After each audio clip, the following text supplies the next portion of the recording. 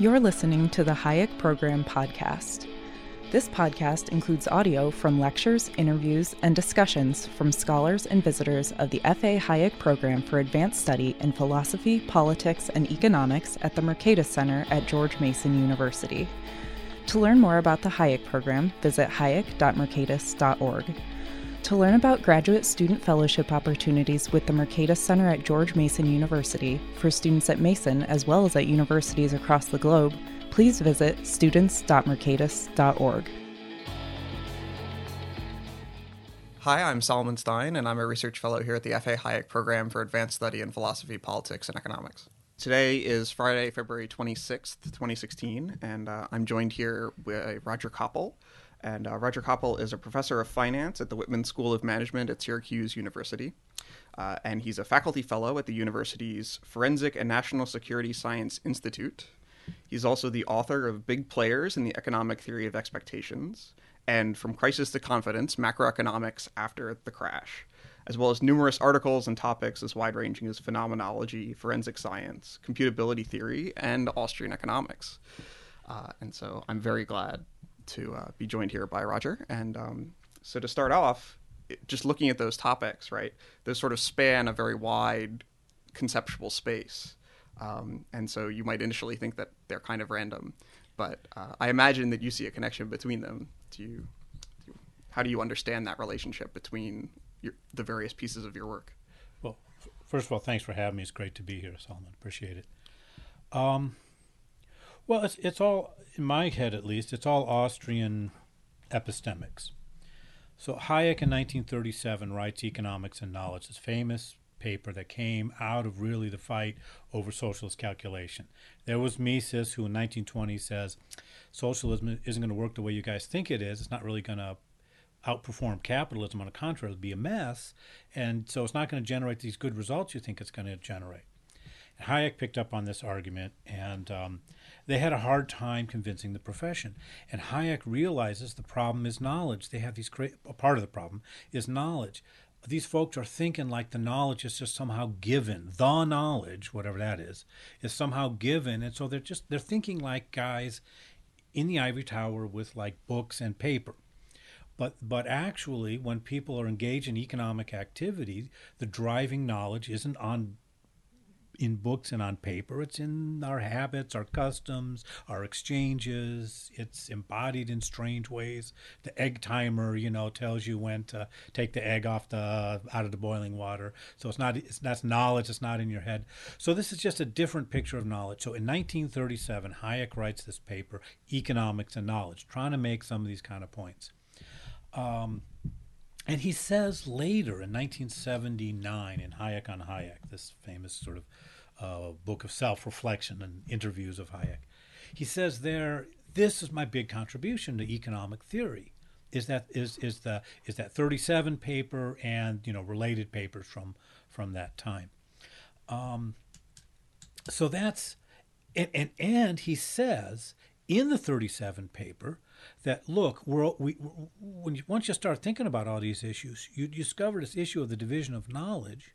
That's maybe even more important than the division of labor. In economics, we're always talking about the division of labor, but we don't ever talk about the division of knowledge. It's probably actually the more important topic. So if you just think of it in that perspective, it's like, oh my goodness, this is a huge topic.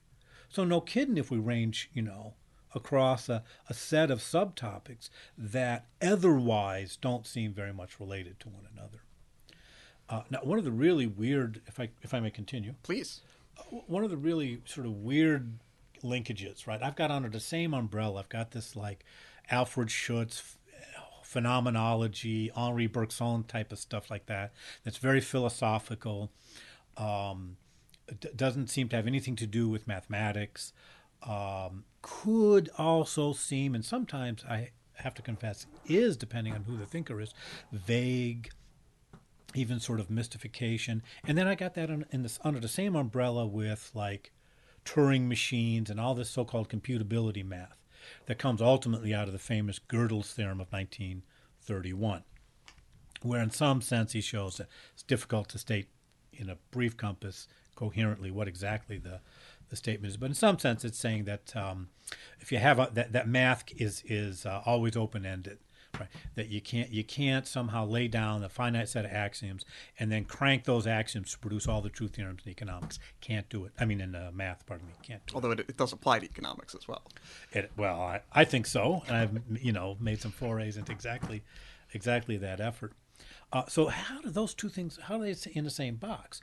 Well, the thing is this: if you take seriously the Gödel-Turing phenomenon, if you take seriously this incompleteness of mathematics, this undecidability of many mathematical propositions, then the effort to somehow systematize all our understanding of all dimensions of human knowledge so that we can reduce somehow, we can have a theory of human knowledge or a theory of society that somehow is the algorithmic crank. Here's the scientific premises. We we feed it into the computer, we turn the crank, and out comes every possible truth. That can't be right. It doesn't work in pure math. Okay, so any applied mathematical topic with sufficient complexity, it's not going to work there either. Okay, and so what happens then in a world where there's these inaccessible these domains of knowledge inaccessible to our explicit scientific reason?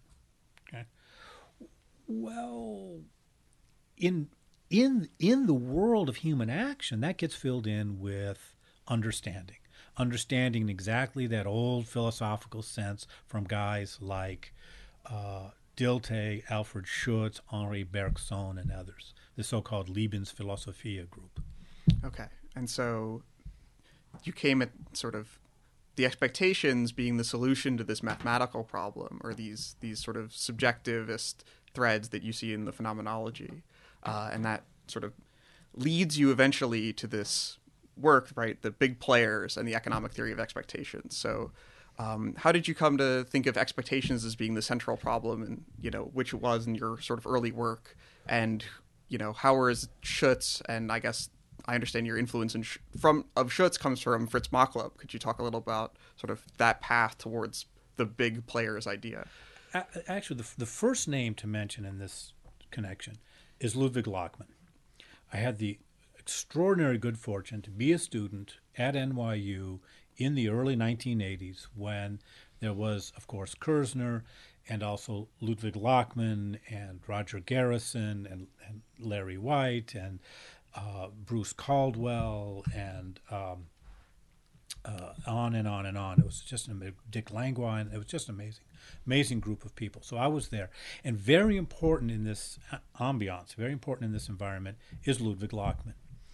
And Lockmann always put the question of expectations. Always put the question of expectations. Lockmann was convinced, rightly I think, that expectations are subjective. So if you've got a mathematical model of economic expectations, probably there's some very severe limits to that model. Okay? I would not say, well, if it's a mathematical model of expectations, ipso facto it's wrong, something like that. I don't think you can say that. But it must ought to have some limits, right? Because expectations are really subjective. So Lockmann put this point very, very, very, very hard to us all in NYU in those years. I don't think he had like a good solution for this, but he had a really deep, important, central problem that follows right out of the same Hayek 1937 paper. Let us remember, Lockmann was a student of Hayek's of sorts. He had his training in Berlin, but worked under Hayek in London as a kind of sort of young refugee scholar. So Lockmann sort of attempted to present what he thought was a solution to the problem in his work in The Legacy of Max Weber. Where do you see that not getting at the solution, or at least sort of, that initial direction towards institutions as these points of orientation for these subjective coordination of expectations? I don't think that he's wrong to say that. I just don't think that fills in all that much, right? I don't. That's more like wisdom than theory. So absolutely, it's all about institutions. But fill that out and make it into a theory of expectations is not something Lachman himself did. So that was kind of a project for me. I wanted to do that. Then the other crucial piece, I remember it vividly. I was studying under Leland Yeager at Auburn University in Alabama, and Dick Langlois came down to give a talk to the Department of Economics on a methodological topic. And my beloved teacher, the great Leland Yeager, had some fun joking, well, I'm going to let you out of class to go to Langlois' lecture today. The topic is, forgive me for using a dirty word, but the topic is methodology. And he kind of smiles and chuckles because he's put down methodology. Of course, the truth is Leland Yeager has written some very great and important things on methodology. His real objection, of course, is to substituting sort of blather about methodology for doing good science. Okay? That was really his objection, and I certainly hope I have never done that, although one never knows. So I loved methodology. I had the good fortune to have worked with Dick Langlois and co-authored a paper by the time he came down to speak at Auburn on this occasion. And I felt a little huffy that my beloved Professor Yeager would say such a thing. And in my vexation, it occurred to me that one could apply. I remember I was walking down the hall to Langlois' lecture, and it occurred to me that one could apply the methodological logic articulated by Fritz Machlup in his 1937 paper, Why Methodology Matters, to the problem of economic expectations. Take the same insight that is at the core of rational expectations, that economic expectations are essentially economic theory applied at the agent level, okay? But take it out of this sort of mathematical general equilibrium context and put it into this kind of phenomenological context, the Schutzian context, okay? And it gives you a very different theory of expectations. So that was the analytical key. So Lachman gave me the problem. Machlup, 1937, Why Bother with Methodology, gave me the analytical key to sort of unlock the thing, and then the book just kind of followed from that. And so what did the analytical apparatus look like once you sort of got those two pieces together? Sort of what is the big player's notion? Right. So the key from sort of the highest level of abstraction, if that's okay to go there for a second, the key is the anonymity of the economic actor. So how much do I have to know about someone to model them crossing the street?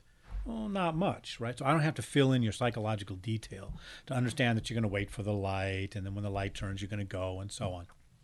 I have to know something about you. I have to know that you are familiar with life in a modern city, for example, and won't be confused by the lights or something like this. But I don't need to know much about you. How much do I need to know about you to understand, what career choice you're going to make or what you're going to order at dinner or something like this? Well, now much more, right? So Machlup's point in Why Bother with Methodology is that what we call economic theory, and this is, as he says himself quite clearly, this is straight out of Schutz. What we call economic theory is mostly about these relatively high anonymous actors. Okay? Then we can have actually some predictive theories. If it's okay for me to model the actors without knowing all that much about them in particular and get some conclusion, then that conclusion is probably pretty reliable. Well, says Machlup, what about something like, how the central bank is going to behave, what central bank policy is going to be? No, you got to really know who the central bankers are, right? So you have to have a pretty detailed, concrete model of who those actors are. And now it looks more like history than theory. So I draw from this the inference that, predictive predictions based on low anonymity ideal types, predictions based on a model of somebody that's got to be laid out in some psychological detail, they're less reliable. Okay? Now, once I bring that insight into my understanding of how people form economic expectations, suddenly I realize, if I'm trying to outguess the central banker, if I'm trying to psych out the central banker, good luck with that. Okay? So if I have instead a decentralized monetary regime where there is no central banker, okay, then anonymous ideal types will do, right? Just a general understanding that,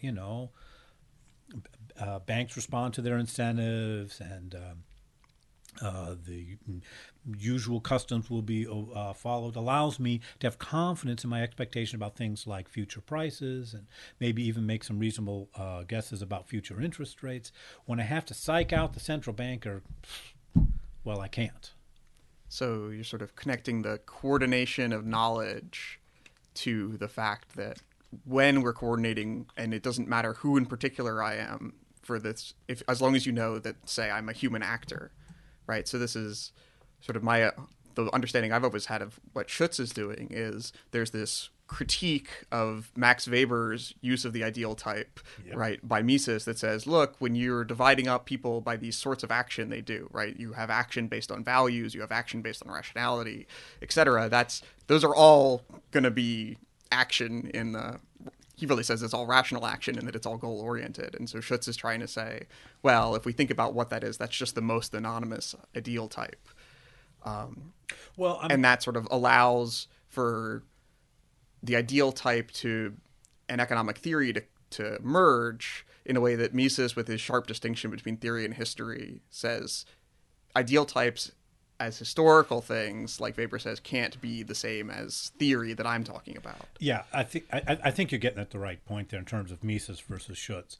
So Mises was trying to make economics a priori.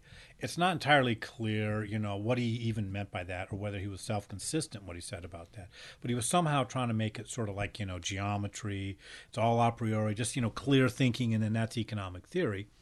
But Mises was a smart guy. He recognized, okay, but we got to fill in these ancillary assumptions with more, particular content. So there's nothing in a priori knowledge that says labor's obnoxious, but generally for most people at the margin, less labor is toilsome. We don't like it. Less is better. So that's an empirical assumption, right? So that's off the highest level of pure theory.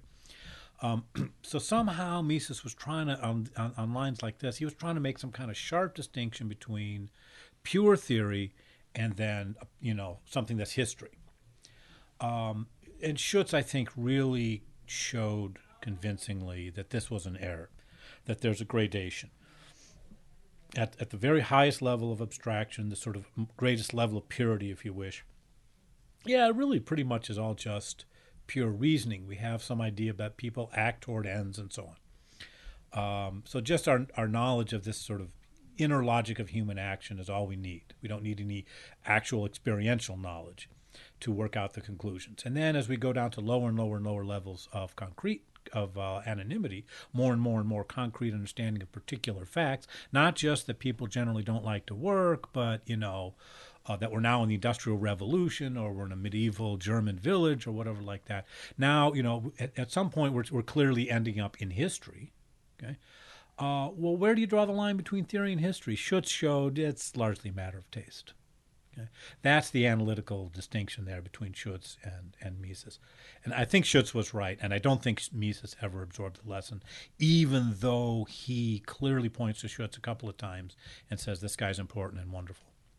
So I can see now, I think, in that description, how you get towards forensics. So would you talk a little bit about sort of how you see sort of the big players issue, or just expectations and knowledge in general, since that's been a big part of your work more recently? Well, yeah. So in the big players theory, in the theory of expectations, one of the things that helps to generate prescient expectations is competition. Because competition constrains us. And the more tightly you are constrained, the less discretion you have, then the less I have to know about you in order to have a good idea what you're going to do. Okay. Now, when we turn to forensic science, the shocking discovery I made at a certain point was we have no competition in forensic science. It's what I call monopoly epistemics. If the police send you the crime lab evidence, the chance that evidence is going to show up in any other crime lab is very low. almost might as well be zero. Okay, but maybe not quite zero. Cases get reopened, but low probability. Anybody, other crime lab's going to look at that evidence. Not only that, it's a low probability that any other crime lab or forensic, set of analysts would interpret the consequences of the meaning of the tests that you did. Okay, so we have this twofold monopoly in forensic science of both test and interpretation. Well, there again, that lack of competition we may suspect is going to generate poor results, and I think I show that unfortunately it does in forensic science. The problem, one of the problems, there's a couple of problems with monopoly epistemics in forensic science. One of them, one set of problems is just stuff like, these crime labs are organized under the police, they're working for the police, so there's terrible bias, and then there's no competition among the crime labs, so there's nothing to check or counter or balance that bias, so it's just a one-way street. So that's terrible. There's also the fact that if you have a monopoly on the interpretation of the evidence, the testing and interpretation of the evidence that's sent to you, we never get a reality check on your work. You might be super conscientious, trying to do everything right, be a scientist, all of that. You are great. But if there's some infirmity in what you're doing, we'll never know because we never get a reality check on your work. So that's another way how, this monopoly epistemics just is contrary to the goal of veracity. So something that also occurs to me, and that is actually that when you just talk about how now you have to know a lot about the sort of non-anonymous particulars of each individual forensic expert, if the goal of sort of these systems is both veracity but also predictability in the sort of sense of a rule of law, right? I don't know if your work has explored this in particular, but it's sort of endangering. That's a new thought for me, so I don't have a response to that, but that's very interesting. Certainly the rule of law is real important. I'm an advocate of the rule of law. The rule of law is not so easily achieved. It's got to have the right institutional structure. You're saying that monopoly epistemics is, in some degree, frustrates the rule of law. I think that's right. Yeah, I think that's right. I think that's a terrific insight. In the sort of, the rule of law is about this sort of objective, predictable, universal application of a set of principles, but this is a very particular, non-anonymous application. Because the forensic scientist, in many cases,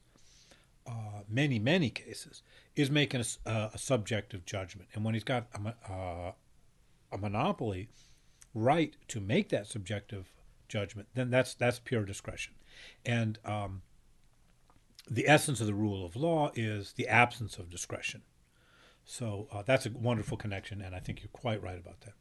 So in a different context, you have been not quite a monopoly expert, but you were the editor of Advances in Austrian Economics, which was a long-running and I believe a long-running series of they're sort of in between an edited volume and a journal sort of.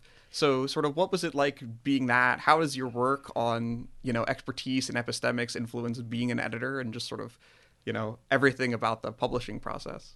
Well, I don't know if I'd want to be called an expert editor or an expert anything after all my work on experts. The term expert, which most of the time is like, oh, that's great. Now I'm like, oh, I'm skeptical of that. Placed in a position of having expertise and decision authority. Yeah. Well, that's right. It's a problem, right? Because you do have to make a decision as an editor. So you do always worry that, am I sort of exercising my discretion, wisely, prudently, appropriately, or am I just like being unpleasant or something? But, unlike forensic science, in academic journals and research annuals, I always called the Advances a research annual. There is competition. There are other journals. Right? So if you go off the rails, well, that's bad. You shouldn't go off the rails. But there is in the system there is some corrective. But you wanted to know what, just sort of what I learned from that, or yeah, and both sort of how was the experience? There's competition, but as we know, it's not a over homogeneous product. Yeah, so what was sort of where did you see your product differentiation to be, and also? Oh well, what we tried to do, what I tried to do as editor, and then later Steve Horowitz was my co-editor. We were trying to make it's explicit in our editorial philosophy, written down in the first volume of Advances that I edited, We were trying to bridge the Austrian tradition with non-Austrian traditions. So I kind of think of Austrian economics as certainly not as a body of doctrine, but as a tradition. And to me, the tradition really it's the Mises-Kreis in Vienna. In other words, there was Ludwig von Mises in Vienna, and he would meet regularly with this group of other Viennese thinkers in this so-called circle. So this was one of many circles, the Schlichtkreis being the famous one. That's the so-called what out in the outside world was called the Vienna Circle, but in Vienna they had all these many circles. So there was Mises. He would meet with these guys regularly, and it was an amazing group of people. So to me, that's kind of everything that comes down from that is the Austrian tradition. Well, there are other traditions. There are other traditions within economics. There are other traditions within social science. There's other traditions outside of even social science, where there may be fruitful communication, fruitful exchange with the Austrian tradition. After all, the point of the division of labor is to exchange. It's the system of specialization and exchange. So if you have all specialization, no exchange, that's what's the profit in that? So the very first volume I edited, if my memory is correct, tried to draw links to the entrepreneurship tradition. There's this wonderful, relatively new literature on entrepreneurial studies. We now have PhD programs and departments and journals, all on entrepreneurial studies. I think this is a great development, and I've long felt that we need a richer communication between and more brisk trade between the Austrian tradition and this emergent new tradition of entrepreneurial studies. So that was my first volume, and I'm very proud of it. And I was able to get many wonderful contributors, including Will Baumel, who wrote, I think, a beautiful paper on Austrian entrepreneurial studies and Austrian economics. So just an interesting note, given your discussion of Lachmann earlier, is there's a paper, I believe in 1979, he writes, where at the very end of it, he actually defends the idea of being a very self-conscious member of a school. And so as someone who works on doctrinal history, I sort of feel compelled to defend the idea of Austrian economics as at least subjectively understood as a body of doctrine, right? And his argument is that in the same way that we all need to exchange, there only a market of entirely brokers is doomed to fail. And he says that it's comforting sometimes to know where one belongs in that sense.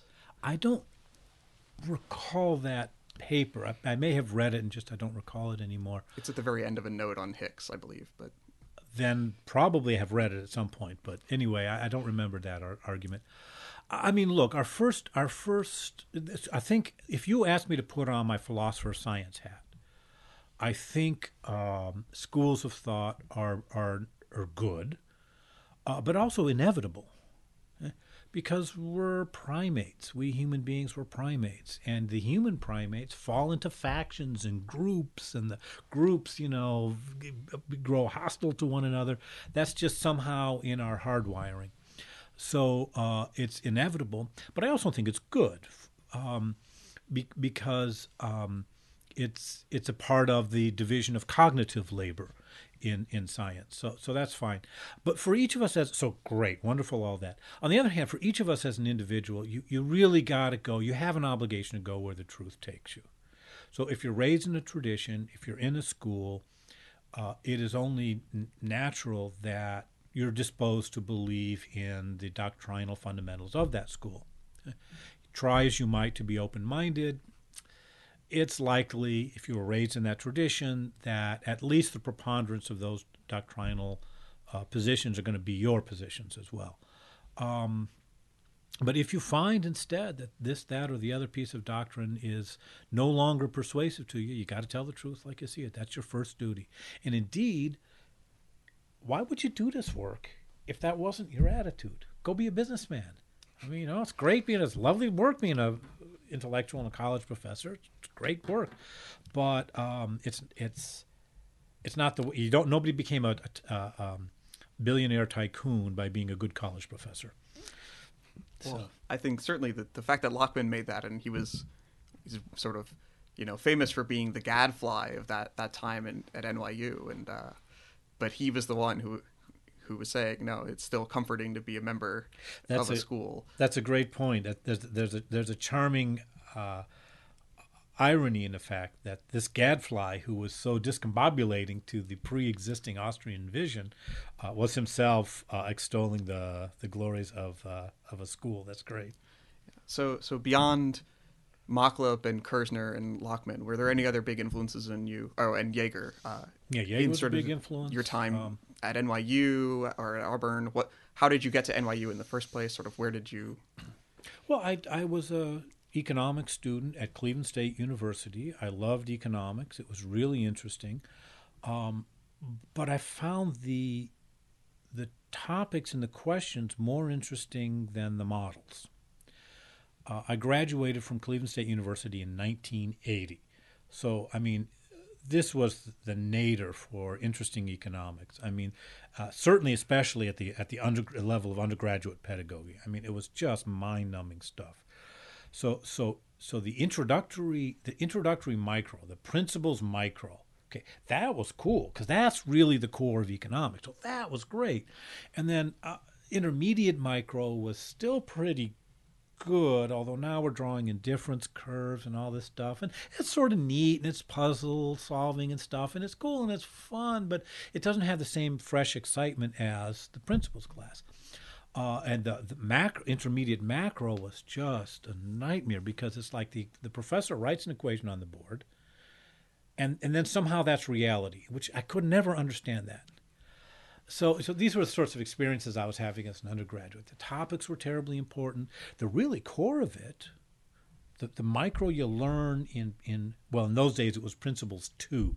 You did Principles 1 was macro, Principles 2 was micro.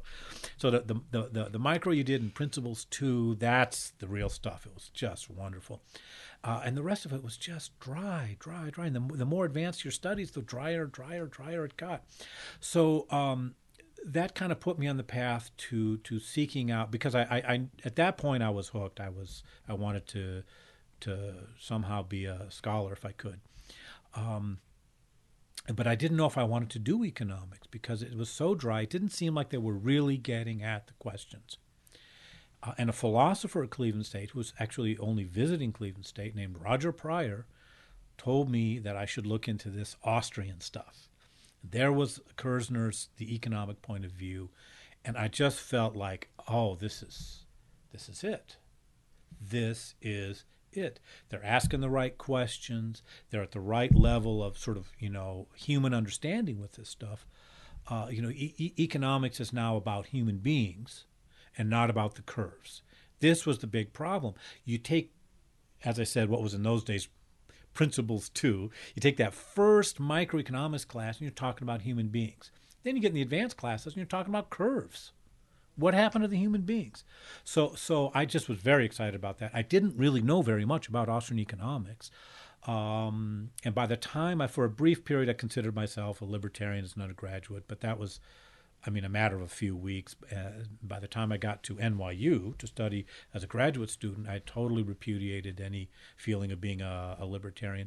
So it's kind of an odd experience. I showed up very excited about the questions, very aware of who Kerzner was, very aware of who Mises was, but not very well informed, actually, on the Austrian tradition, nor even much of a libertarian. And yet they were kind enough to take me in their program and fund my studies as a budding Austrian economist, and it was a wonderful experience. So one thing I didn't mention in your opening bio, but that is always proudly displayed in it most places, is that you have an Erdős number of 3. And forgot about that. So That's right. if I had to tell anybody that there's an economist with an Erdős number of 3, they would not guess Austrian. That's so, right. How did that come about? Where is that interest from? Right, the computability obviously ties into the epistemics, but the particulars of working in the math of it. Well, yeah, I think I first acquired. I'm not quite sure, but I think I first. Well, first of all, wait a minute. We better explain what an Erdős number. Oh yes. It looks like it ought to be pronounced Erdős, and I for a long time said mistakenly Erdős, because it's. Leaving out the so-called diacritic marks, little dots and dashes and check marks and stuff over the letters. The name is spelled E-R-D-O-S. Yes. Paul, but apparently it's pronounced something more like Erdős. So Paul Erdős was a famous mathematician. It was said by one wag in reference to Erdős that mathematics is a machine for turning coffee into theorems. And the joke was that Erdős consumed amphetamines and coffee and was always a little bit wired.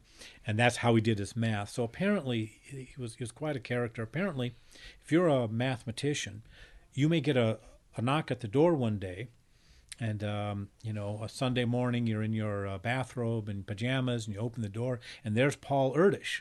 And he says, "Hello, let's write some theorems." Yeah, is your mind open? You're right. And so he lives with you for like 2 weeks or a month or however long, and you write 3 papers, and then he goes on and knocks on somebody else's door. This apparently was the lifestyle of Paul Erdős. So he wrote many papers. So it's like the 6 degrees of separation. It's like, the 6 degrees of separation from Kevin Bacon, right? Have you co-authored with Paul Erdős? Have you co-authored with somebody who co-authored with Paul Erdős? Have you co-authored? So Paul Erdős is the only one with an Erdős number of 0. His co-authors have an Erdős number of 1. Okay, and then a few hundred people, if I recall correctly, have an Erdős number of 2. And then there's 3. So I proudly say that I have an Erdős number of 3. And through you, it is propagated through many Austrians now as well. Now, I think I first got a finite Erdős number from co-authoring a paper actually that used. I think the first way I got it was co-authoring a paper with Barclay Rosser on bubbles, complex bubble formation in closed-end country funds. And then we later went on to write a paper, co-authored paper on applying notions of computability to economics. So at that point, I had a finite Erdős number. But then, surprisingly, it was my work in forensic science that got my Erdős number down from about 6 to 3, 5 or 6 to 3, because one of the people who works in forensic science on some of the sort of technical problems of Bayesian inference and things like this is a guy named Sandy Zabel, who's a mathematician at Northwestern. And Sandy Zabel has an Erdős number of 2. We wrote a small note for a forensic science journal on something, Sandy, myself, and several other people. But it was published. It was original research, so we have a collaboration. So with Sandy as my co-author, I now have an Erdős number of 3. So you mentioned your collaboration with Barclay Rosser, who's a noted sort of, I guess, also heterodox economist. Yes. I don't really know where to put him in the handy list of schools. I don't really think of him as necessarily a rigid post-Keynesian. He's not an old institutionalist. He's sort of there and very interesting. Well, when Barclay and I met, and when we wrote together, we may very well write together again in the future, but it's been a few years since we've written anything together. So when we met and when we wrote together, he was identified by others and identified himself as a post-Keynesian. As far as I know, I think he still maintains that identity. But it's true that he's very broad. He's important now, actually. He's become important within the Austrian school. Comes up here to George Mason often to visit. So it's true that it's difficult to classify, to categorize Barclay and his work. It's quite interestingly idiosyncratic and broad. Around a decade ago, in fact, I believe a decade ago this year, you were president of the Society for the Development of Austrian Economics, and your presidential address dealt with sort of this broad heterodox notion. It was titled Austrian Economics at the Cutting Edge. And so how did you sort of understand where that cutting edge was then? And importantly, I think, the question of the decade is the nice round number for retrospective. How have things changed in Austrian economics, in the rest of the discipline? Where do you see sort of the F.A. Hayek program fitting into your vision of that, or how you see it now? I mean, it's amazing. It's great. The key word is complexity. There was this Santa Fe complexity movement, okay, which interestingly, one of the original architects was a guy named Ken Arrow. So it's kind of funny how some of these things are connected. So, at least as the story is usually told, some people object to this story, but as the story is usually told, we got PCs. Professors got PCs on their desktops at a certain point, and they started playing with them. And this was a new tool that allowed them to develop and think about and talk about and draw inferences from complexity models. So Brian Arthur, Stuart Kaufman, and others were the original founders of the Santa Fe Institute of course, in Santa Fe, New Mexico, that tried to work out the complexity theory and the implications of complexity in the natural and social sciences. Well, it took off within economics. It has transformed economics. When Paul Krugman received the Nobel Prize, it was for work that used the tools of complexity theory. Okay, so I kind of think of that as the complexity prize. And Barclay is very important in that. Barclay Rosser is very important in that group. Another co-author of mine, Stu Kaufman, is very important in that group. So in the presidential address you referred to, it seemed to me that this new complexity theory was transforming mainstream economics to make it look way more Austrian. Because another guy that the complexity theorists talk a lot about is a guy named F.A. Hayek. And yet another guy that often comes in for a mention, as well he should, is a guy named Adam Smith. So somehow, Hayek says we were Darwinians before Darwin. We were also complexity theorists before Santa Fe. And so this is what I saw 10 years ago, was that this was taking off. It was gaining ground. I remember, I earlier in our chat, I discussed how tedious the economics was that I was learning in 1979 and 1980. That had changed by the time we get to my presidential address. After 1980, things really opened up. So all of a sudden, bounded rationality is a real thing, rule following is a real thing, institutions are real things, cognition is a real thing, evolution, expectations, these are all real things. Hence, BRICE, Bryce Economics. And in the 10 years since that address, it's shocking to me that it's been 10 years. That's amazing. In the 10 years since that I gave that address, things have only moved more in that direction. In fact, there's been a kind of convergence.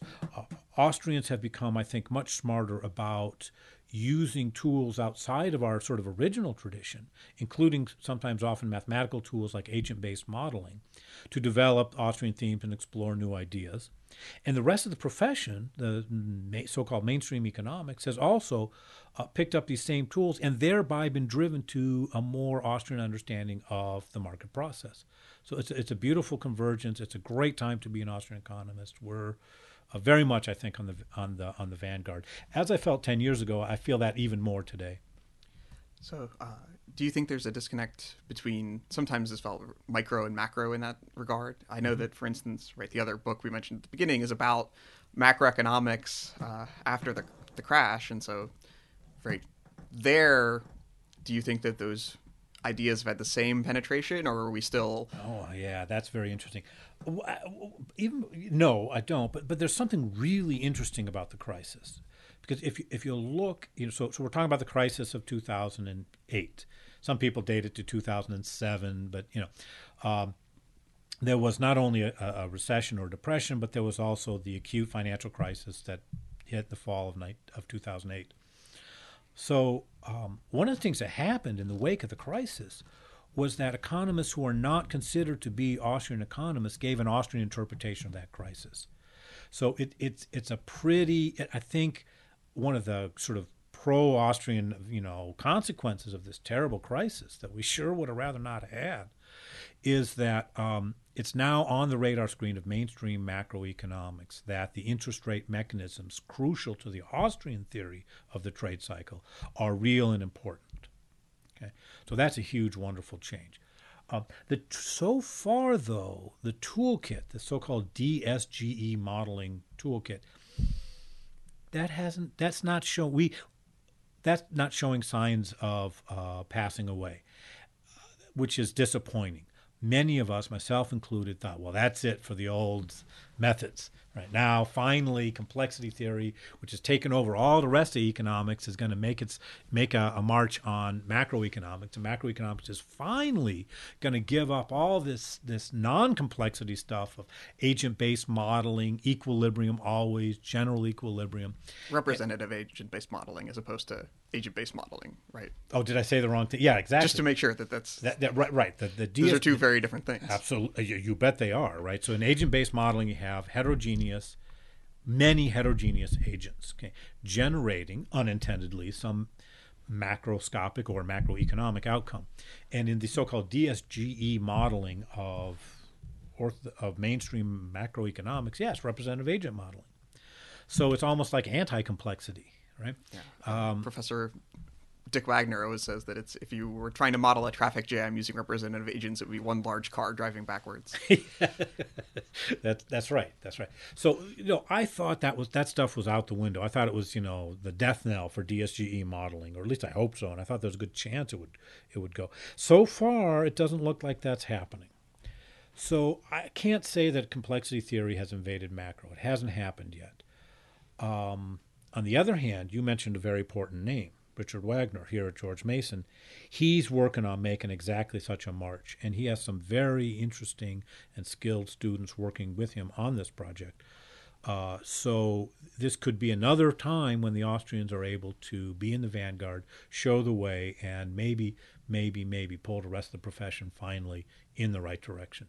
Yeah, in thinking about the title of the thing, From Crisis to Confidence, I think about also your work on experts, in that if you think about sort of the dialogue about how the policy responses in the crisis worked, you have, individuals inside the system seem to have the sort of triumphal, we did it, we saw what was going on, we flooded the market, we saved, the intermediation.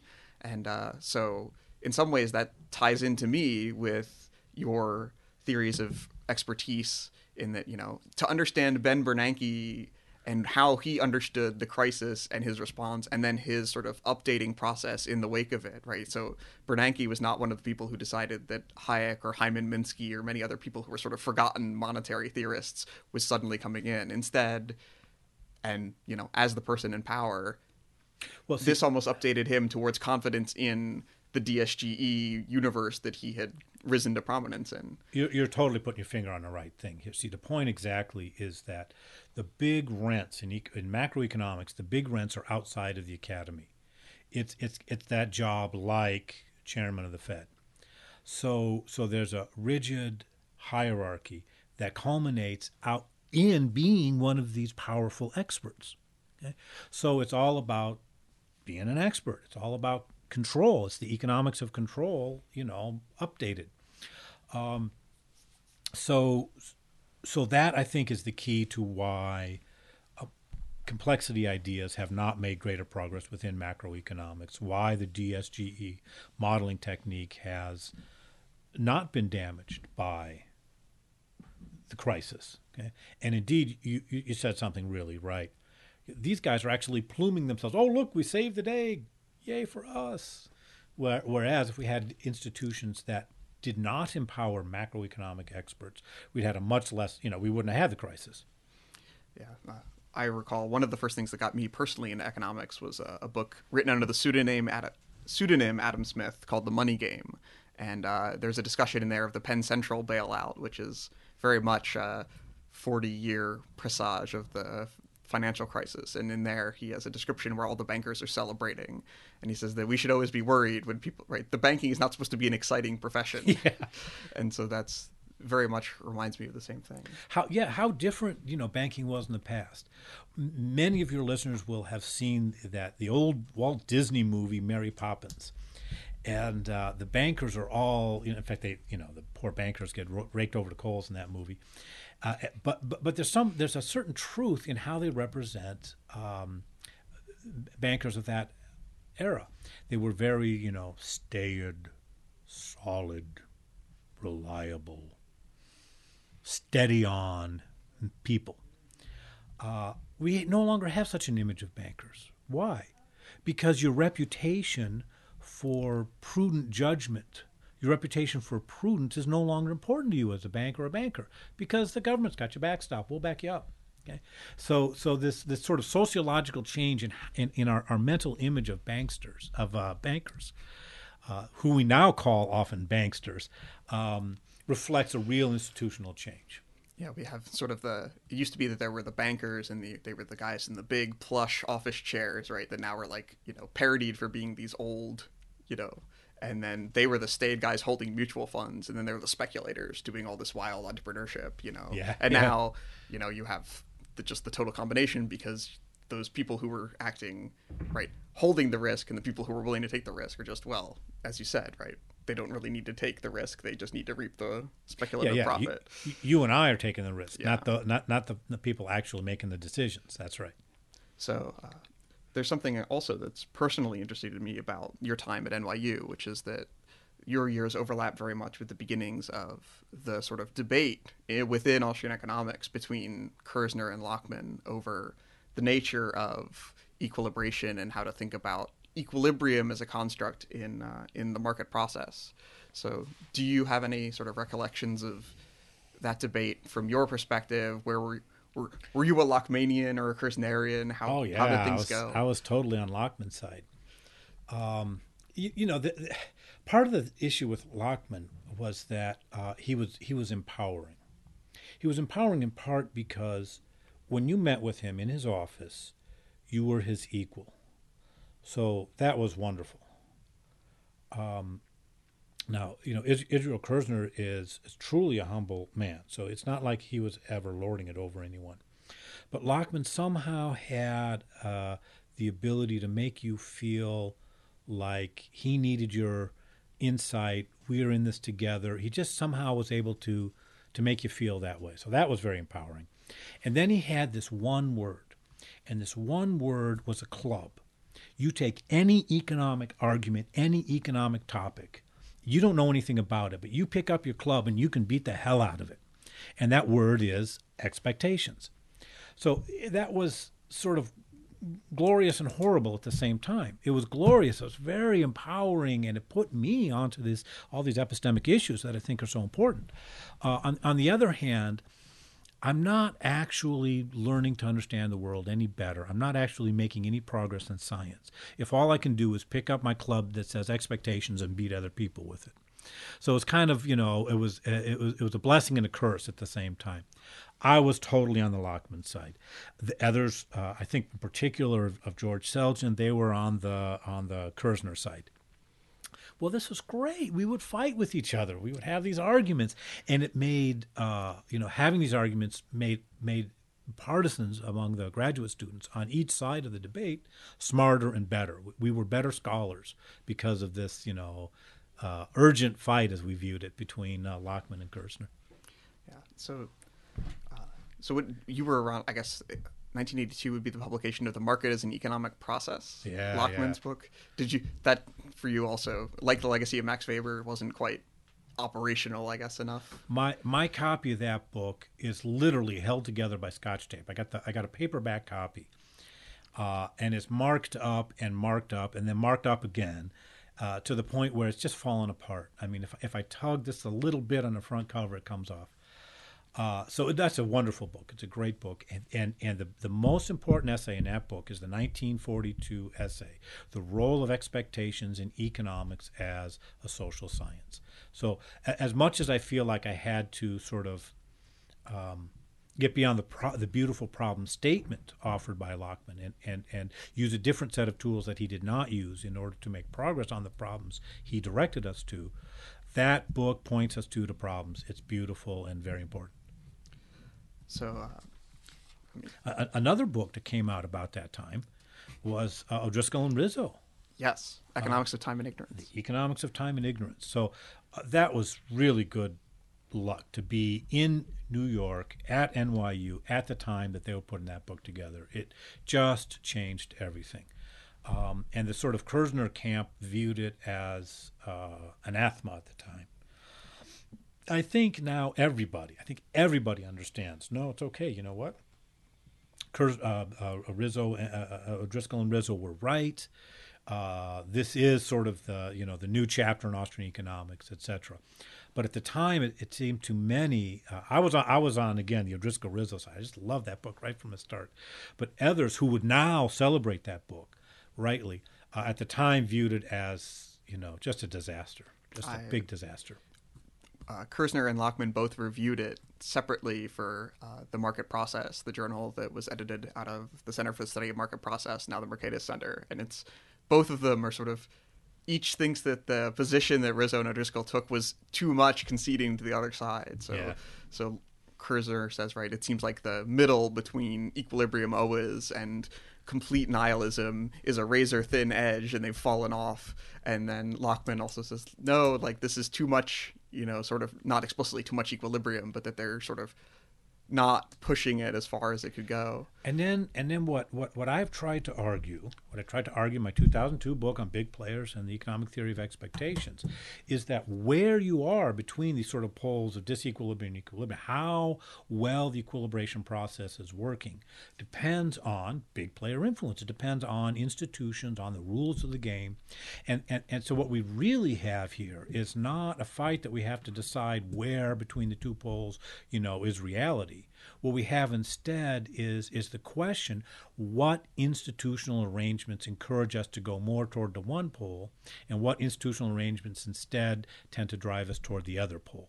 That's a theoretical issue, but it's also an empirical issue. It requires us to, as Pete Bucky so rightly says, to open up the window and look outside, right? Including, as I tried to do in the 2002 book, sometimes looking at numbers and, doing econometric tests and statistical analyses of those numerical data. So with regards to institutions, something that was pushed recently by Pete Bedke, in fact, about Kersner's work and about the market process in general, is thinking about if we can use the tools of how we think about markets coordinating to think about institutional development.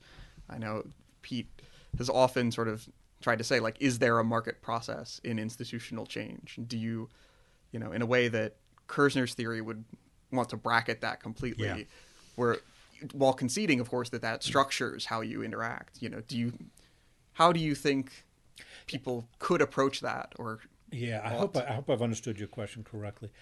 I think the answer is we don't know. We need more minds on this topic. Let's try to figure it out. I think Israel Kersner tends to say, well, the institutional structure, and therefore including in particular and especially the definition of property rights, that's sort of a given. Market process theory happens within that context. Hayek tells the story of the evolution of institutions, as did Adam Smith, as did David Hume in his great History of England. So the view that it's just somehow outside of economic analysis what the institutional structure is seems to me mistaken. But that makes life difficult for us. This is a hard problem because, we want to say, oh, well, look at the institutional structure. That sets up certain incentives, and that sets up certain epistemic dynamic, and then that determines sort of outcomes for the system. Well, that's great, except that if the institutional structure itself is subject to entrepreneurial innovation, or just unintended, unconscious change, then we need somehow something more than just that, causal direction going from institutions to outcomes.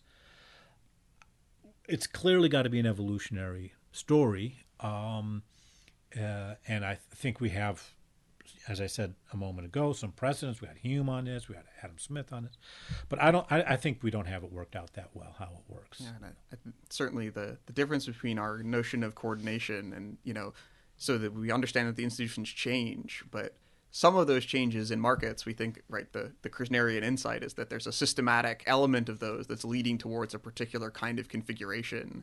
And, that is the sort of, there's the welfare conclusion that you would get out of being able to look and say, well, we're trending towards this more coordinated state given these institutions. But the evolution in Hayek or even in Smith or Hume is not towards any particular institutional configuration. And so... Right, and in fact, it's almost worse than that, if I could put it that way. although I think the open-endedness of evolution is actually a good thing. But in terms of trying to get a grip on, how social processes work, it's almost like it's disappointing because they're so open-ended. So as humans, we should celebrate that, but trying to understand it, because evolution is creative. Even biological evolution is creative. There's a sense in which I think it's not a sorry, I'm a little low on blood sugar. It's not a It's not a law-governed system. There's a sense in which it's not a law-governed system, because in the standard sort of model of what a law-governed system is that we borrow from sort of classical mechanics, from physics, you write down the laws of motion for the system, you write down the initial conditions, and you turn the crank, and then the thing unfolds. Okay, at least up to a error term. Okay? But that's not actually how evolution works. We can't, the so-called phase space is not stable. In other words, at any moment, there's what Stu Kaufman calls beautifully the adjacent possible. There's all these possibilities, niches, if you will. And this is true in biological evolution, and it's true in social evolution. And the agents in the system, whether they're organisms, genes, molecules, persons, firms, okay, will seize some of those opportunities or niches existing in the adjacent possible. Most of them will not be seized. The system iterates, and now you have a new set of possibilities in the adjacent possible. Some of them will be seized, most of them will not be, and the system iterates again, and so on. And the thing is that you can't list all the possibilities and all the adjacent possible futures that are going to unfold in the system. There's literally too many of them to list. There are uncountably many of them, so you can't, more than uncountably many of them, I think, in my estimation.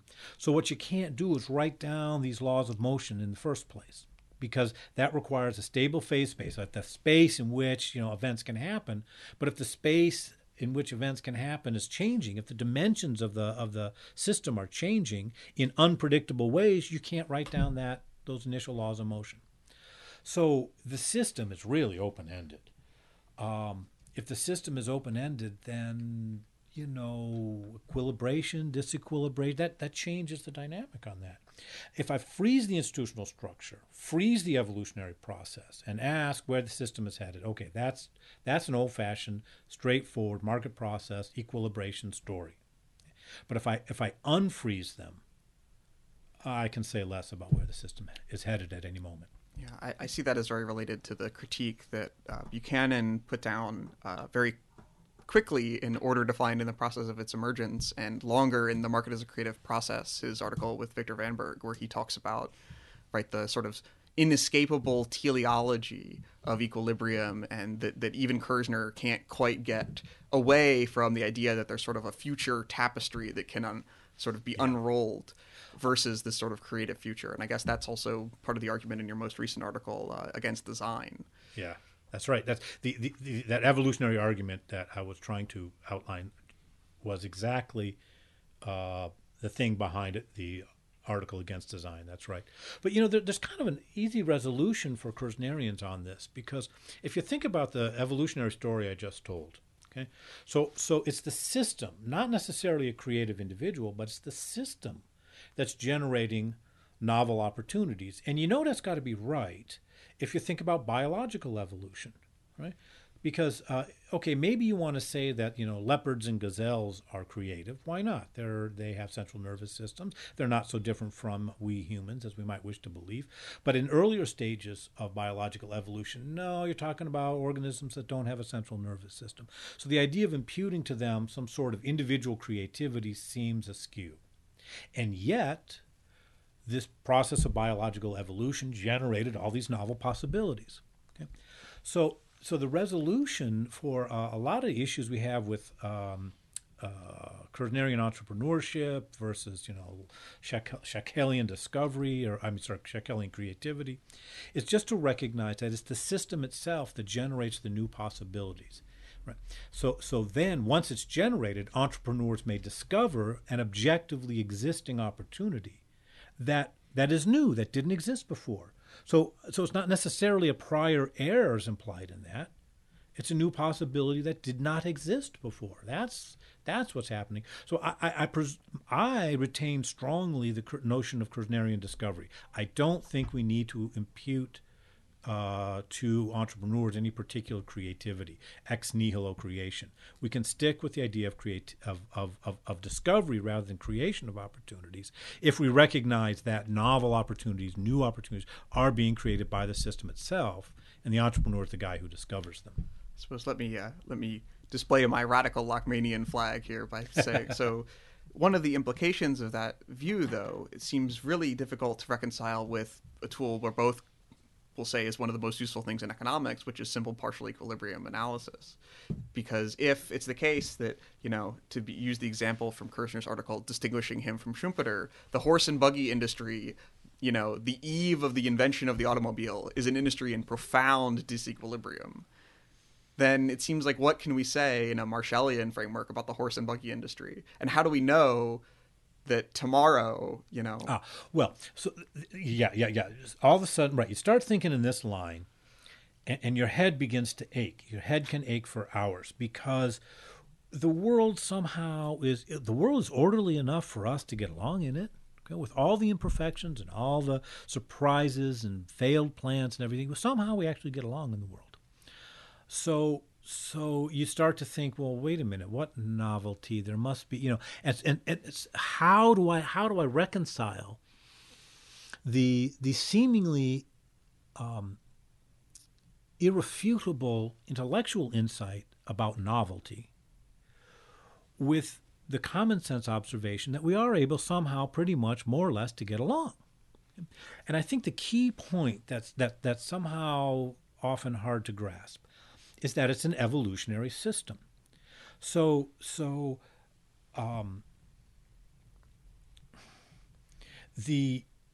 our expectations about institutions, others, prices, etc., emerge from our past experience. And point toward a future. Now, if we imagine a more rapid rate of change, then we have to imagine people pulling back in their plans from a more distant future to planning toward a less distant future because of that uncertainty, because of that doubt occasioned by this great rapid rate of change. Okay? So they'll pull back and plan for shorter horizons, not longer horizons. Okay, so the people plan for the as far out in time as they may reasonably do. Okay, so there's this mutual conditioning of like how far into the future we plan. So it's a kind of self-defined thing. You can plan a day ahead. You can't plan a millennium ahead. And where between one day and one millennium, how far out can we go? Well, I think the answer might be less than 5 years, judging from the Soviet experience, but... Well, no, I don't think that's right. That's clearly not right because in the capitalist system, many profit-seeking enterprises make plans that extend well beyond 5 years. So it's institutionally dependent, you think? A, it's institutionally dependent. B, the problem wasn't that the Politburo picked the wrong time unit, right? To pick the wrong time frame. The problem was that they didn't have market prices for capital goods. Right? But it's going to depend on the industry, the firm, and the degree of specificity of your plans, how far out you can push that planning horizon. And if we imagine, that somehow that planning horizons have gotten pushed too far out and things are chaotic, then we have to imagine a kind of scaling back of the division of labor, which is going to imply a scaling back of the rate of innovation. See? So it becomes a self-adjusting process. Okay? A mutual conditioning between the elements in the system. That doesn't logically eliminate the possibility there could be periodic catastrophic collapse. Okay? Although I find that sort of Keynesian, post-Keynesian concerns about that to be exaggerated and mistaken. But it does tell you that there is this endogeneity to planning horizons and an endogeneity to the rate of novelty and innovation in an evolutionary system. Do you see that argument as connecting with the sort of discussion of the change in the rate of technological growth that Tyler Cowen, for instance, talks about in The Great Stagnation? I'm just sort of thinking that sort of argument about this endogenous change in the rate of innovation seems a lot like some of the arguments that he makes for why he thinks that there's this. I don't shift. see a connection, although that may be because I'm mistaken. I should see a connection, but I don't see that much of a connection. That book it's a funny little monograph. It's a beautiful but funny little monograph because it seems to me there's two arguments that go on at the same time, and I don't know when he's making which argument. So and one argument it's the low hanging fruit argument. Well, most of the innovations that we might do, they're pretty much that's harder to make a new innovation now. The other argument is that no, we've gone so far down the road of crony capitalism that we've got this bramble of regulations, restrictions, and monopolized elements all over the system, so that we're barring innovation from the door in order to protect people's rents, their special interests. And I never understand when he's making which argument. I don't think either argument is related to the so-called horizon principle we were talking about before, right? And I don't think it's true the first argument, the idea that somehow, we've plucked all the low-hanging fruit from the innovation tree, and so it's just natural that all future innovations are going to be more mild and fewer and farther between them. I just think that's wrong. I guess I was thinking that you could possibly imagine sort of an issue with the horizon leading to that sort of it's not just a question of, again, I understand that, is it a policy issue or is it just there's sort of this underlying technical change? But I guess it's interesting in that time horizon, and you say like you're not concerned about the same kind of like catastrophic collapse that post-Keynesians are. In part because I feel I've turned that into an empirical question. Right? So it's true, pure logic isn't going to tell me whether there mightn't be, a sudden collapse of expectations, or to use a term from Lionel Robbins, a cluster of errors for no particular reason. Okay, but then, if you have a theory that tells you when that sort of thing is more likely and when that sort of thing is less likely, and you test that theory against history, and history seems to confirm that that catastrophic collapses happen when the theory predicts they're more likely, which means also something like more big player influence or money mischief. Okay, then you start to say, well, okay, experience seems to say we don't have to fear a catastrophic collapse apropos of nothing. We have to fear catastrophic collapses that are policy errors that we can correct and if you leave those minimize. Expectations to one individual, suddenly a random sudden collapse doesn't seem as implausible as if you have a whole market.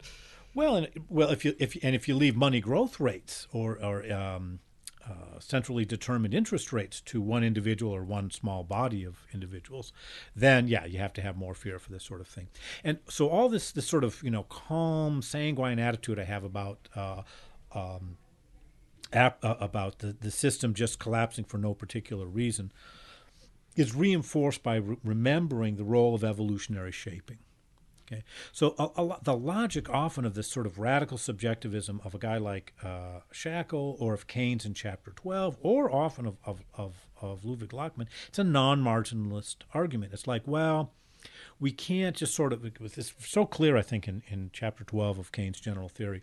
Well, the future is unknowable, therefore, between right now and any moment in the future, however proximate or distant it may be, there's this great complete void and nothingness, right? So there's no gradation, there's no marginalism, there's no recognition of evolutionary shaping of the system, of our expectations, of contracts, long-term contracts helping to bridge the gap between the present and the future. It's just like, well, you never know, could fall apart. Well, that's not a theory. That's just anxiety. Yeah, I guess I always... My reading of Lockman tempers that part of it more, I guess, than to see the Shackle or Keynes, and that, both because of the work and legacy of Max Weber, but also he has this very nice article in Towards Liberty, which is a 1972 volume, I believe, that was a Mises-Festschrift. And in it, he begins sort of his discussion of the market process and the Misesian view by saying it's so obvious that the market process coordinates these behaviors so well. What is it about the real world that causes us not to be perpetually in equilibrium? And so that text, I think, really tempers my reading of some of the more Schachelian, pure kind of we know nothing about the future arguments. Well, yeah, and in fact, Lachman has that beautiful book on capital theory, and this sort of radical subjectivism is not it's not contradicted in that book, but somehow it's not present in that book either. And I feel a certain tension between his radical subjectivism on the one hand, and then the story of equilibration he's got in that book. And I put this exact question to him once in his office, and he kind of looked at me and he got this little smile and he says, well, we understand these things better today than we did in the past. So I took this to be a kind of implicit acknowledgement that I had actually found a bit of an inconsistency in his system. On the one hand, he views equilibration within the capital structure in his famous book on same as, not really problematic. On the other hand, when he's explicitly talking about, think about expectations or subjectivism, it is problematic. Right? I think those are just two threads in Lachman so personally, right, he wasn't waiting for the sudden collapse tomorrow, but I don't think he resolved those two threads and made them harmonious in his work. Yeah, a question that I have asked and want to explore more in the future is sort of the relationship that is in him and in subjectivist work in general between heterogeneity in lots of different areas and subjectivism. And so sort of how much does Lachman's subjectivism seem to equate with his heterogeneity? So capital is obviously subjective in that what the uses are is entirely this function of individual plans. Go ahead. But that also means, of course, that the set of purposes that one can put some physical object to is this heterogeneous set, and is right at the moment instantiated in all these physical things that do various things, and so the increasing heterogeneity, but also the possible heterogeneity, and how much can you collapse those two concepts? So we have this kind of, Lachman once said to me, in Menger all things are ramified. And it's right, we have this ramifying evolutionary process. Okay, now you can't have that ramifying evolutionary process if alert entrepreneurs do not discover and act upon at least some of the new opportunities in the adjacent possible. Okay, so if you didn't have this kind of reframing of sort of the economic problem in the minds of innovating entrepreneurs, if you didn't have that, okay, you couldn't have that evolutionary process. It would grind to a halt. So there is indeed a kind of interconnection between subjectivism and this ramifying process of heterogeneity. That's right. And Pavel Kuchar has given us a really beautiful example of this in an article in the Journal of Evolutionary Economics appearing, I think, in 2015, of surrogate motherhood. Motherhood used to be a uniform idea. The mother was the mother. Then we had these new technology, these new techniques of surrogacy, and suddenly we had to distinguish between the birth mother and the genetic mother. This is a beautiful, beautiful example of how entrepreneurs had to were able not only to season a new technology and create a new market and all this wonderful stuff like that, but also how that entailed a change in our conceptual framework. Right? That's part of the entrepreneur's job, is to get us to see things differently. Okay? It's a beautiful example, I think, of exactly this process we've been talking about. Yeah, it's a very interesting sort of. I always point out when my friends how it's made, which is the show in which they just go through the production process of some mundane goods, so the production of Louisville Slugger baseball bats, and it's never seen it. That it's sounds just fun. a tour of each of these factories with a little bit of narration of what each of the machines are. It's the most Hayekian show that has ever been produced on television, because you can look at it and say look, this conveyor belt, the one that is taking the wood slabs to go to a lathe that has very custom machines that make exactly the right thing to make a baseball bat, which is different than the lathe if you go and look at how they make some other object, and the conveyor belt has all these different uses, but it's also that each conveyor belt ends up being this different thing. Yeah. And so it's very much both illustrates the sort of iPencil idea of this radical complexity, but also just how much, the conveyor belt we think of as a capital object, but it's only meaningful capital in the context of exactly this process. If you put that random conveyor belt in, an oil factory, where their oil conveyor belt is, you would have a mess. That happens a lot in social science. That we have a label, okay, and the label seems to imply some kind of homogeneity. But if you peel back the label, underneath it is actually heterogeneity. That happens a lot. We in our classes, we get up in front of the blackboard and draw supply and demand diagram, and then we'll have some humble example like men's shoes. Okay, but wait a minute, what do you mean men's shoes? There's different sizes, different styles, different fashions, different materials. Also, where the men's shoe is made available, how it's delivered to you, the service you enjoy when shopping for the men. Do they make you an espresso, or do you have to climb the ladder yourself to get the shoe off the out of inventory and try it on? So this is a just repeated thing. The label seeming to imply one thing, actually representing many heterogeneous elements. Yeah, and sort of the level where the abstraction is adequate, right? So it makes sense to talk about the market for men's shoes when you want to show how changes in factors would impact a partial equilibrium. But if you're trying to model, the men's shoe market for some purpose, then you might very well, or almost certainly, are going to lead people astray, right? And that's sort of the point of the critiques of the structure, conduct, performance that you see in the sort of competition as a discovery procedure in Kerzner's work, for instance. Yeah, the danger of labels. And you get, another danger of labels you get is that sometimes the label substitutes for a model. So I see this really a lot with the work on forensic science. The forensic scientist is a scientist. So if you don't peel back that label, it's like, oh, okay, science is like a truth machine, right? And you sort of don't. Same thing with experts. Well, he's an expert, right? And it's instead valuable to peel back the label and ask, okay, so he's a forensic scientist, she's an expert, whatever. But what does that mean? How does that, if we put a person and not a truth machine in that place, what happens? If we put a person and not a truth machine under that label, forensic scientist or expert, then what happens? How do you see your work relating to David Levy's work on experts, which I know has been pretty extensive in sort of the same veins of thinking about the epistemic properties of, knowledge generation in these various contexts? Well, Peart and Levy have been a great influence on me. I think they've done great work. Their notion of analytical egalitarianism, I think, is really, really, really important. What does that term mean to you? Because a lot of the time, as someone who took David Levy for History of Thought, I've tried to explain this to people before, and they've said, I don't really get what he's going after, even though they understand the particular arguments. It's a hard point and very fundamental and a recurrent point in social science.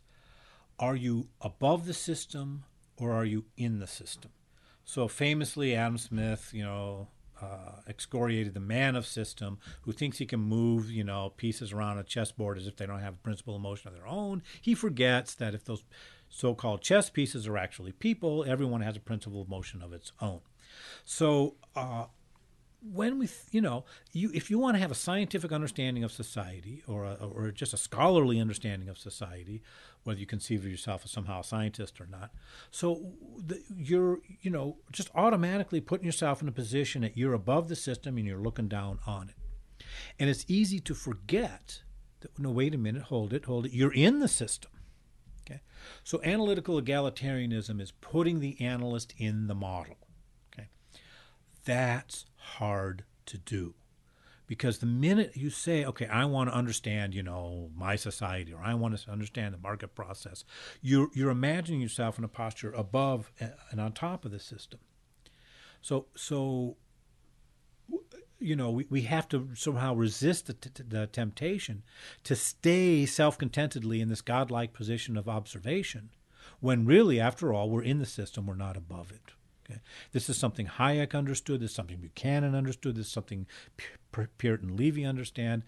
But not everyone in the profession does understand this point. It's in some ways, it's like the reverse of rational expectations. Rather than making all of our agents theorists, where this is attempting to make all the theorists agents.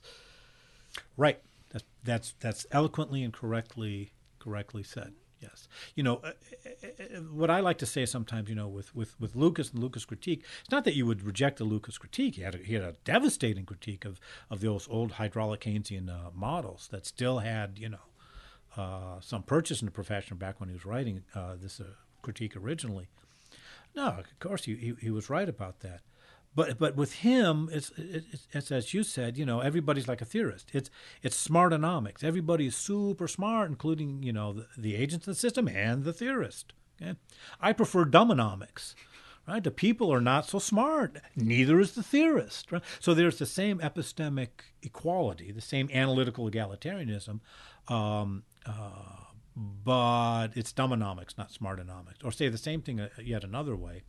With Lucas, even not only is the theorist above the system looking at the system, but the agents in the system, the actors, are able to take an out-of-body experience and look above themselves and look over themselves from the same perspective that the theorist has. So it's out-of-body economics. I prefer embodied economics. Yeah. Jim Buchanan recounts a story a bunch of different times in his correspondence that I've been processing, where he says that they submitted a paper, him and Richard Wagner, to the Journal of Political Economy when George Stigler was the editor, on fiscal illusion, and it was rejected on the Stigler's grounds that he would not accept a paper that had imagined that people wouldn't do their arithmetic. Yeah. And so it's just such a very different view of how people are, and of course that's something that Buchanan, in his papers on Kerzner, but also stuff like Natural and Artifactual Man, sort of very much wrestled with in the Frank Knight legacy. Well, let's think about this for a second in the context of behavioral economics. What you often have, you can't generalize, because after all, I think Vernon Smith would be considered a behavioral economist. I think he understands the point about analytical egalitarianism quite deeply. But often with behavioral economics, the idea is that, well, we're smart, they're dumb. Right, so we once we're clued into the logic of heuristics and biases, we smart theorists can observe them at work with agents in the system. Okay? So there's this asymmetry between the theorist and the agent. I'm smart, they're dumb. Okay, with Lucas, you have the good quality of symmetry between. Okay, but it's that I'm smart, they're smart. Okay? And I think we have to recognize, yeah, they're dumb, but careful, so are we. That's dumbonomics, right? The symmetry that recognizes the bounded rationality of both the agent and the theorist. And then if you look at the institutional sort of world that the behavioral economics sort of leads to in the libertarian paternalism, right? You actually have these people who end up getting set up in exactly the kind of epistemic situations that your work on forensics suggests don't work out very well, right? If you're the person in charge of all of the choice architecture, rather than having this suite of different attempts to figure out what people can do, then you're liable to open yourself up to exactly the problems, both that the behavioral research thinks is ingrained in the sort of psychological machine of the brain, but also these sort of just general problems of not being exposed to a procedure of discovery.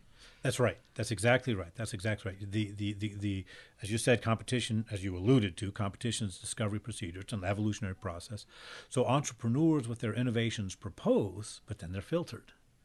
And that's an evolutionary process. That's creative. That's functional. Okay? Where when we make the expert, when we rely on the expert, boy, we put a heavy cognitive load on what, after all, is an entity no wiser, no smarter than the very agents he's supposed to be making decisions for. Somehow, though, right, one worries in that you have a kind of, with the questions that forensics is often asked to interpret, a kind of like worry of not nihilism per se, but just that you have to do these very particular cases of history rather than just having a theory. So do you see something that could be changed so that we have a mechanism for getting closer to maybe not truth machines, but truth discovery? Oh, well, I mean, I absolutely have argued for what, in my more theoretical work on this kind of stuff, I call democratic epistemics. In some co-authored work, I call democratic epistemics. So the basic idea is redundancy. So one of my relatively concrete proposals is, well, how about if we sometimes, just randomly, send the evidence to, say, 3 crime labs? And work in the human subjects lab suggests that 3 is the right number. We'll send the evidence to 3 crime labs instead of 1. Okay? Let's see if they give the same answer.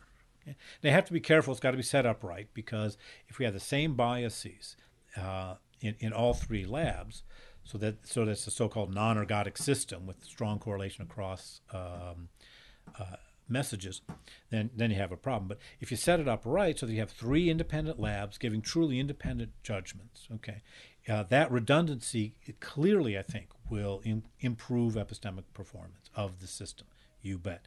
So that's just a basic principle of sort of Austrian epistemics is redundancy, because it's a basic principle of evolutionary systems, is redundancy and degeneracy, which is we'll have the redundant elements get the results that they get in different ways. So they're not really identical units repeated. They're heterogeneous units, but all tending to generate the same functionality for the system. That's called in biology, that's called degeneracy. I prefer to call it ecological redundancy, because that I think conveys better the idea of what this so-called degeneracy is. It's ecological redundancy. It sort of relates a bit to the discussions that come up every so often about the role of replication studies in science in general, and in particular in social science. Yeah. People often don't make the point about this ecological sort of redundancy, that not only when someone attempts to replicate a study, one's not just running exactly the same regressions using exactly the same statistical program. One's attempting to look at the same phenomena, acquire the thing. It's a pure replication. It's just a verification that someone, didn't attempt to manipulate their images or whatever in Photoshop, which, if, as someone who sometimes reads Retraction Watch, you see happen, yeah. But is different than this point. Well, actually, it's been found that pure replication is hard to do in economics, actually. So, how big a problem is that? Well, I think it's a big problem because there's all this stuff getting published, and it's like, so we're getting smarter about it. Now you have to archive your data, and so I think we have made real improvement on it. It remains true, however, that a really good empirical result is one that's robust. Okay, so I can replicate your result, but also if I do something sort of similar but not exactly what you did, do I get the same bottom line? Okay, that's a robustness notion. Okay, and I think it remains true today, as it has been in the past, that that the economics profession tends to be a little bit insensitive about these robustness issues. We could be smarter about that. Yeah, sometimes I think that it's also that we're content with still doing a mistake that Mises points out, and that we think that there's meaning in what the price elasticity of potatoes was from, say, 1930 to 1938 for what we should do about price elasticity of potatoes now, as if those two things could possibly be related. So in that sense, we should expect, if you run the results with new data, that you'll get possibly a different result, as opposed to the difficulty merely of replicating the old data. Yeah, and in the sort of evolutionary system we've been describing that generates novelty, that ramifies, what are going to be the numerical constants? Well, maybe there's some, I don't know, but they're going to be not so many. What I'm more confident in are the patterns, certain general patterns that Hayek identified when we talked about explanation of the principle and pattern prediction. And so that really gets back to those things are at a higher level of anonymity in sort of the ideal type structure of the theory.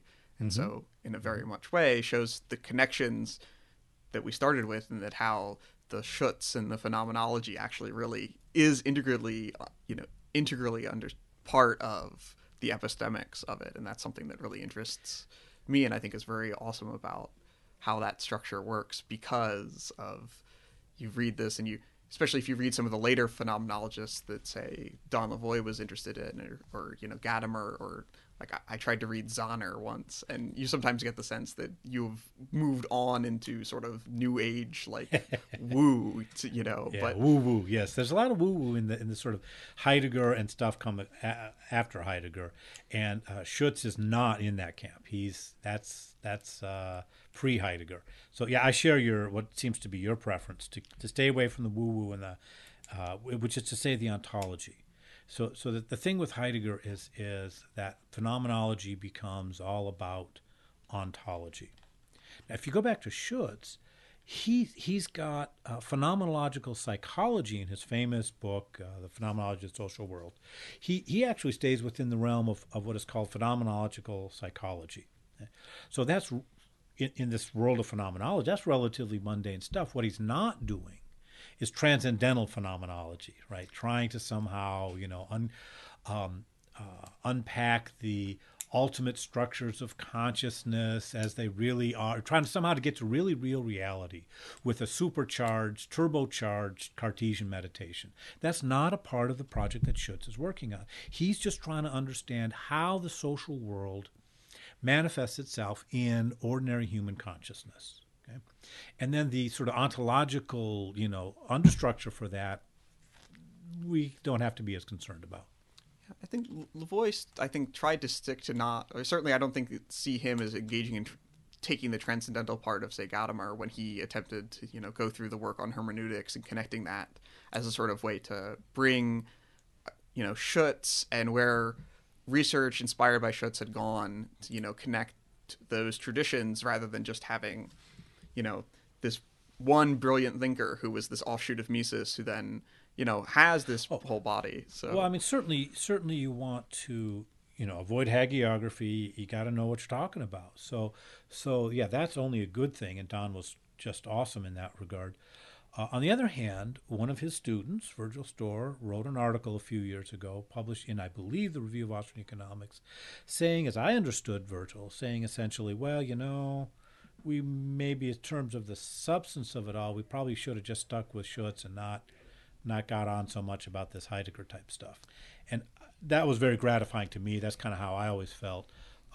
You never know. Maybe I felt that way only because I had a false or limited understanding of Heidegger, but that's always how I felt. So I felt very, gratified when Virgil came out with that view. I view him as having very much the knowledge and judgment to make that kind of a statement. It's a very interesting sort of like piece. I always felt that the transcendental stuff was like Neoplatonism, but in continental German. But that's sort of taking us very far afield of Austrian economics. Yeah, I'm getting a little dizzy at this point. It's very hard to think about these things, and you do have to be smart about you have to think about abstract issues if you're going to be a good economist. You have to think about stuff that's not economics, but you also have to be smart about not getting in the cul-de-sac of some abstruse thing with no path back to a real problem like how do we fix forensic science or how do we prevent business cycles from at least being too severe.